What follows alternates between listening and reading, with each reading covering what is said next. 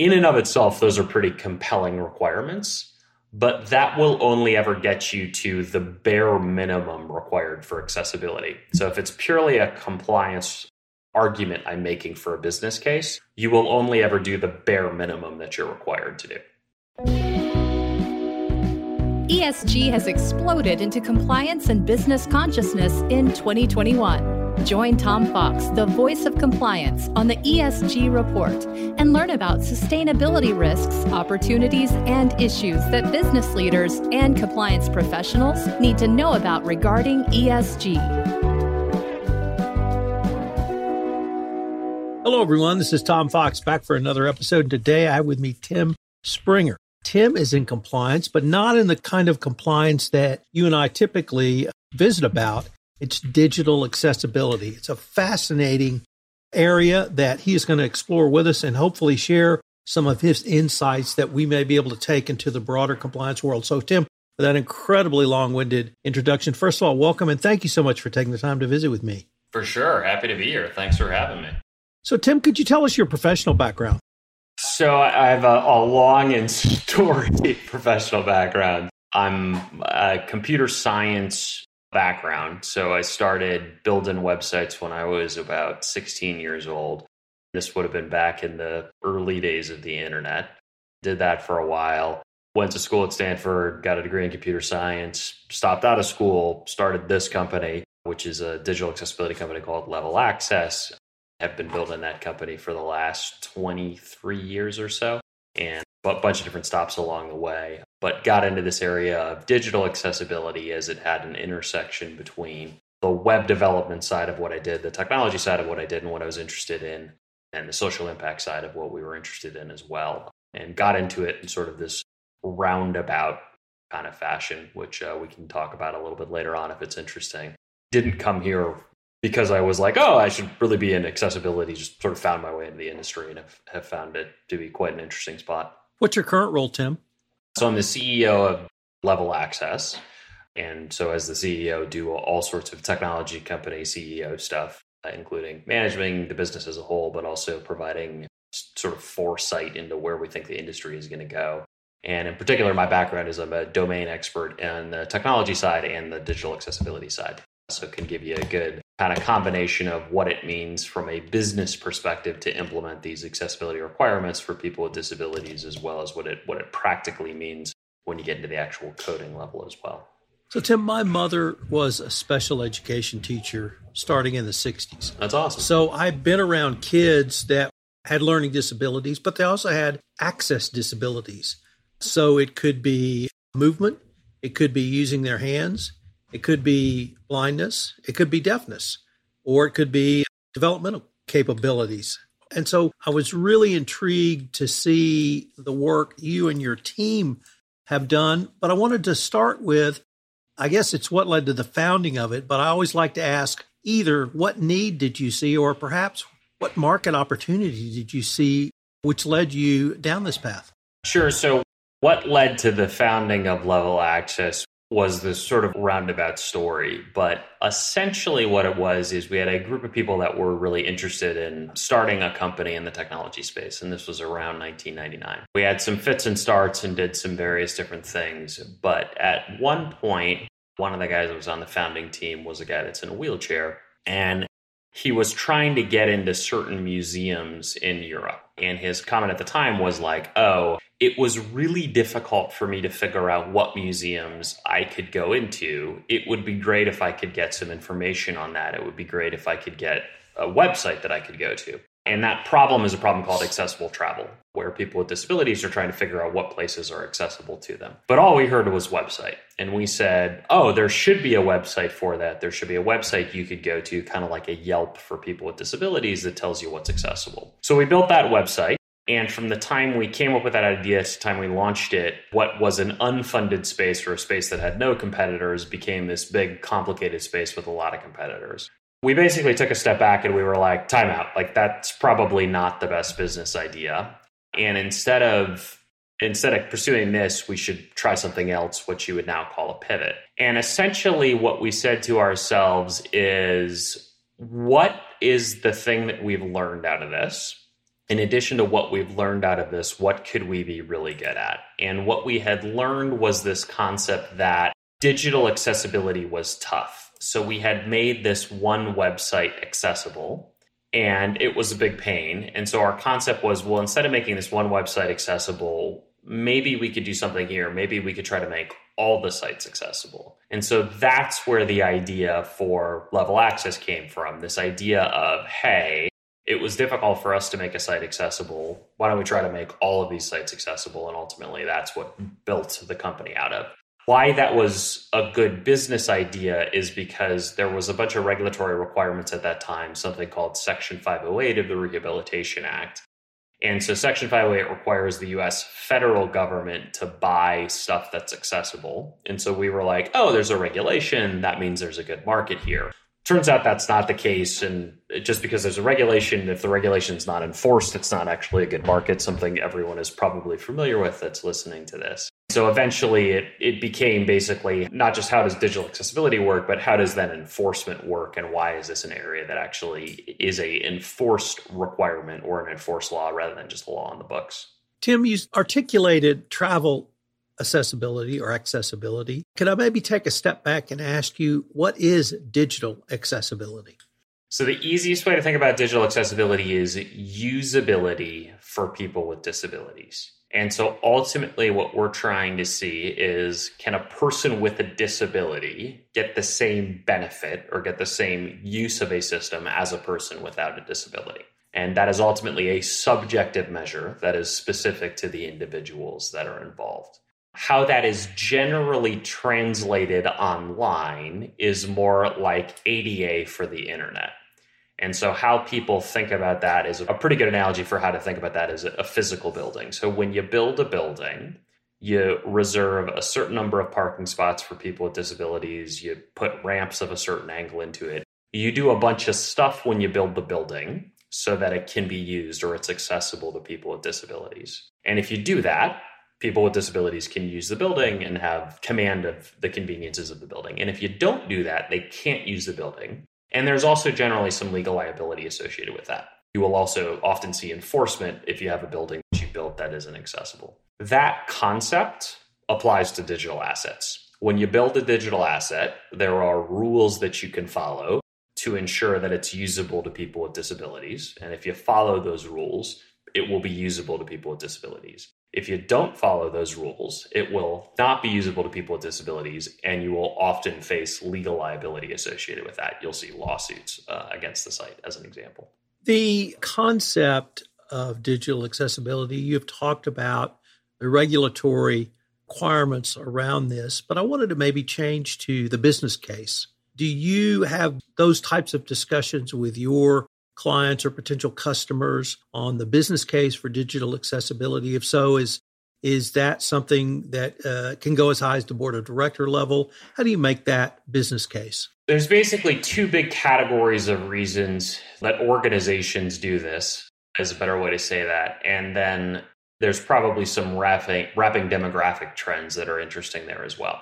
And so on one side of the equation, organizations tend to do this based on compulsory requirements. And there are two compulsory requirements that are generally drivers. One is legal requirements. And the way to think about that is, if you don't do this, you'll face a lawsuit. And the ADA here in the US is the most prominent example of that. And so the way to think about that is, there's a law that requires equivalent access for people with disabilities.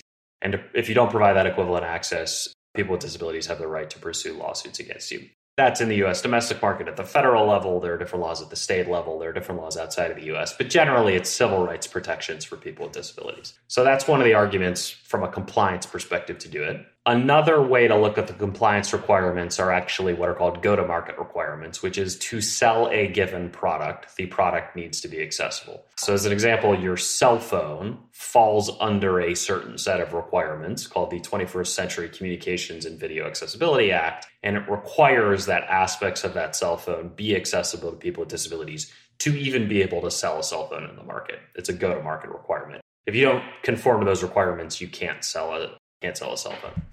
So those are the two legal requirements, or sort of compulsory requirements. Either there's legal liability you face if you don't make it accessible, or There are go-to-market requirements. You can't sell a product if it's not accessible. In and of itself, those are pretty compelling requirements, but that will only ever get you to the bare minimum required for accessibility. So if it's purely a compliance argument I'm making for a business case, you will only ever do the bare minimum that you're required to do. And so essentially what we've seen in recent years built on top of that are what we would consider inclusion arguments or inclusion requirements. And really the idea there is modern organizations have brand promises and sort of build their employee value propositions around diversity, equity, and inclusion. And accessibility is pretty clearly aligned with diversity, equity, and inclusion, particularly equity and inclusion. And so organizations, we would tell you, rightly want to be seen as implementing accessibility because it allows them to tell a good equity story. It allows them to tell a good inclusion story. And at the end of the day, this will sound Pollyanna-ish, they really do mostly want to do a good thing. People want to do this because it is good.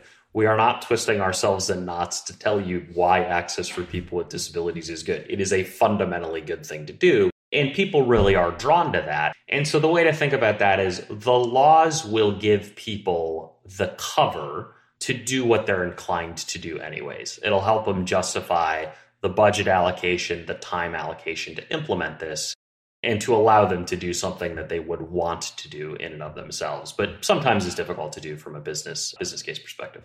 Tim, who do you have these discussions with within a corporation, or perhaps who should champion digital accessibility within the corporate framework? Depends on the organization, and ultimately it depends on the industry.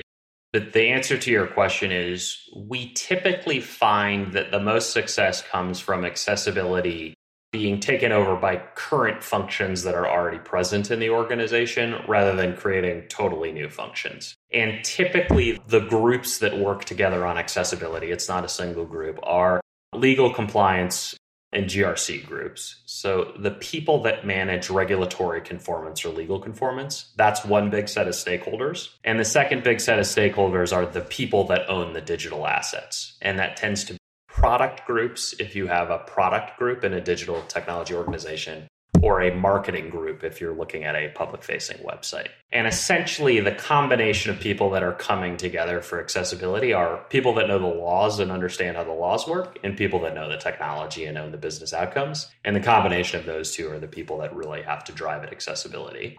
An easy way to think about that tends to work pretty well is it looks a lot like information security. So if you think about information security, you have people that understand technical systems, you have people that understand the domain space, information security, and then you have people that understand the legal ramifications or the compliance ramifications of not conforming to it. And so a team that looks like information security tends to be a team that looks like accessibility as well. Where do you see digital accessibility falling into ESG, if that's something you see at all? Yeah, so you think about ESG, a subset of ESG is diversity, equity, and inclusion. And you can kind of argue if they're independent things or dependent things, whatever, but that's an easy way to think about it. In diversity is, do you actually have a diverse population? It's a factual question. Equity is, are you providing equivalent access for everyone in your organization? And then inclusion is, does everybody have a feeling? So diversity is about facts, equity is about parity of outcomes, and then inclusion is about feelings at the end of the day. In addition, what we've seen is organizations have now started to add accessibility to that. So there's actually a big memo, executive order memo that came out from the Biden administration on diversity, equity, inclusion, and accessibility in the federal government.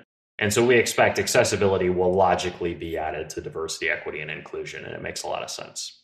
To answer your question slightly more concisely, under ESG, there is this diversity, equity, and inclusion aspect of that, and particularly equity, which is about parity of access to opportunities, and inclusion, which is the feeling of being included, are really closely related to accessibility. And so in digital accessibility, if we do our jobs well, we will have provided equity in digital experience, which means the same outcomes are accessible to everyone. And we will provide an inclusive experience, which is an experience that people actually feel good about, that they feel has been built for them. And the result of that will probably be a more diverse population of users that we have. But really, our primary objectives are going to be equity and inclusion. So that's how we see it all tying together. Have you had requests or even inquiries to help companies document the accessibility they build into this greater DEI schematic program? 100% we have, and it is part of the evolution of our market or the maturation of our market away from purely a compliance focus into a more mixed focus that includes compliance, but also includes diversity, equity, and inclusion. Said slightly differently, the leading organizations we see in the space, the folks that have been doing this for a long time, are almost all at the stage of their maturity where they're like, look, we know we have to do this from a compliance perspective, but it is way more interesting for us to do this from a societal perspective. And the longevity of the programs is strongly correlated with how much this is tied into the diversity, equity, inclusion, because it's just a much stickier program. It aligns much better with what the organization is trying to do if there are really more fundamental reasons that they see themselves implementing it versus, hey, we just got to do this because it's a law and yet another GRC requirement. So as we see organizations mature in this, a marker of maturity is that it's tied much more tightly into their DE&I initiatives. It tends not to be something that rolls into them because DE&I initiatives tend to be cross-functional, and so they're not actually org charted a lot of times, but it does tend to be something that comes up to the level of the chief diversity officer as an example, and they'll have eyes on it and think about this program. The dichotomy you utilized when talking about a strictly legal compliance, moving to a broader way to look at this, whether a societal or business case approach, do you see customers actually using tools that Level Access provides as a proactive business marketing tool, having that accessibility, using that not simply to create a product that's accessible, but even a broader, we are accessible and we believe it to this extent, that type of discussion? 100% you do. And that would align with both what we see from more mature customers as well as what we would tell you is just a good, effective way to run a program. And so the attitude there is something like this. Hey, look, I got to do it because it's the law. But if I'm going to have to do it, I might as well do it in a way that's good for my users, that actually benefits people. And if it actually benefits people, I might as well get credit for it. Like, I am doing something that's good. I might as well tell that story. And that can sound cynical, but it turns out it's very, very healthy. And it's a really robust way for the programs to function. So we actually encourage customers to be like, look, you're doing something that is fundamentally good here. And a large portion of the reason you're doing it is because it is fundamentally good and aligns with the kind of organization that you want to be. You should get some credit for it. Like, you should tell that story in the public. And so we see that more and more. What's interesting is the reason organizations do that is less about their market facing. This is my personal experience. I don't have data on this, but it's less about the market facing story they're trying to tell. It's a lot more about the employee facing story that they're trying to tell. And so a lot of it has to do with showing that the organization is living up to the ideals that they espouse and having employees engage with that because it shows that the organization is true to themselves. And so it has a lot more to do in terms of employee retention and fighting attrition than it does purely in terms of market expansion. Obviously, it is a good thing from a branding perspective as well. But we see that the actual stronger emotional connection and the stronger business case actually has to do with living up to your ideals to your employees. Even the Business Roundtable in their statement on the purpose of a corporation identified at least 5 stakeholder groups in every corporation: employees, customers, third parties, locales, and of course, shareholders. So it would certainly make logical sense that you could utilize not only the tools you're using, but the messages you want to create to communicate with various stakeholders in an organization in a positive manner like you're suggesting. I think that's 100% the case. This has the benefit of being a true story that is also a very positive story. So it's like we're not twisting ourselves in knots to figure out why this is a good thing that we're doing. So since we have the story, like, let's use it, let's get it out there. It's also tends to be a lot more relatable than people will often think. And that's just because the incidence rate of people with disabilities is much higher than most people expect, because the definition of disability is actually a lot broader than most people expect. And so it turns out that a lot more people have personal experience with disability than you would think. And it tends to be a very emotionally laden issue in the right way.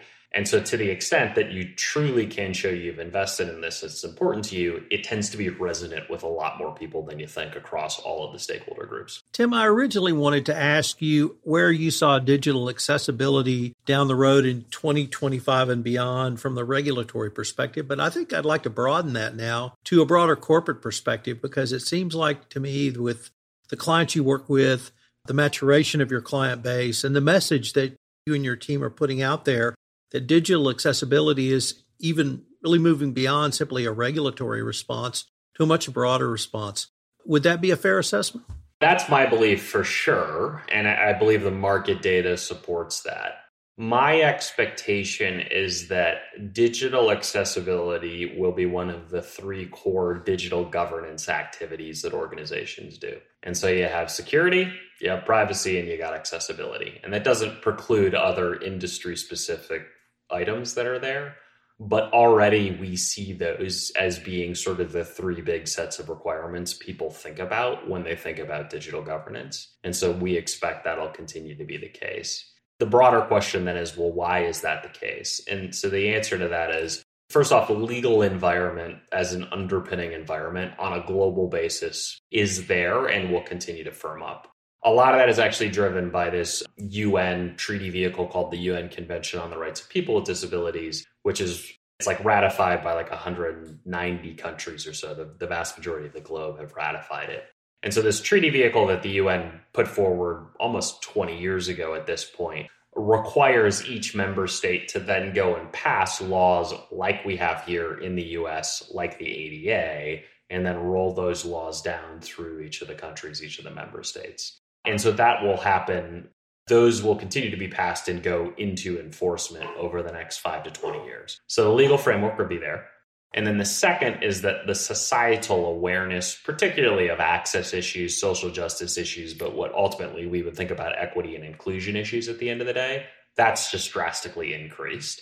And that's happening at a time when digital access is becoming the norm for most people working in an organization. So the forced digital transformation of COVID had the benefit of getting everybody aware of how important access to technology was.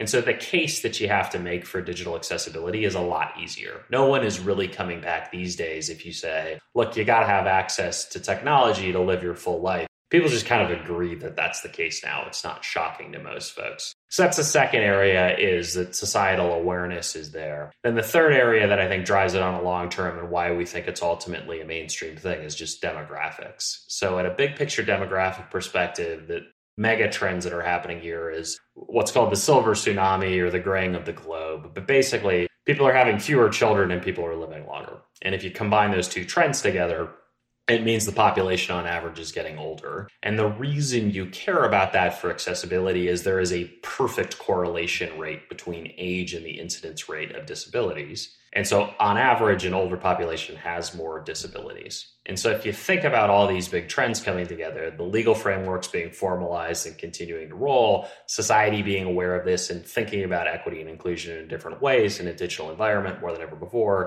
and then finally just big picture demographics, our take is like, look, this is going to be a core part of any discussion that you have for the next 30 years, and it'll be integrated into the fabric of all the technology that is created, over that period of time as well. Unfortunately, we are near the end of our time for this episode, but I was wondering if our listeners wanted any more information on yourself, Level Access, or really any of the topics that we've discussed in this podcast. What would be the best place for them to go? Sure. Levelaccess.com is the website. That's probably the best place to start. Under that, we've got a resources area, and that'll give you a lot of the blog posts and content. You can kind of search for stuff. You're always welcome to reach out to me directly. My email is tim.springer@levelaccess. It's pretty simple. You're welcome to email me and just reference a podcast, and I'm more than happy to follow up. Well, and I'm just going to throw in that Tim did not even begin to describe the resources that are available on the Level Access side. I was able to take a pretty deep dive into it to prepare for this podcast. And if you are a compliance officer who's never looked at accessibility, digital accessibility, and you need a place to start, I cannot think of a better place to start than the resources tab on your website. It is a fabulous set of resources. And I wanted to thank you and acknowledge you guys for putting that out there for the greater community. So, Tim, we are at the end of our time for this episode, but I greatly enjoyed this, and I hope we can continue this conversation. Love it. Thank you, my friend. Talk to you soon.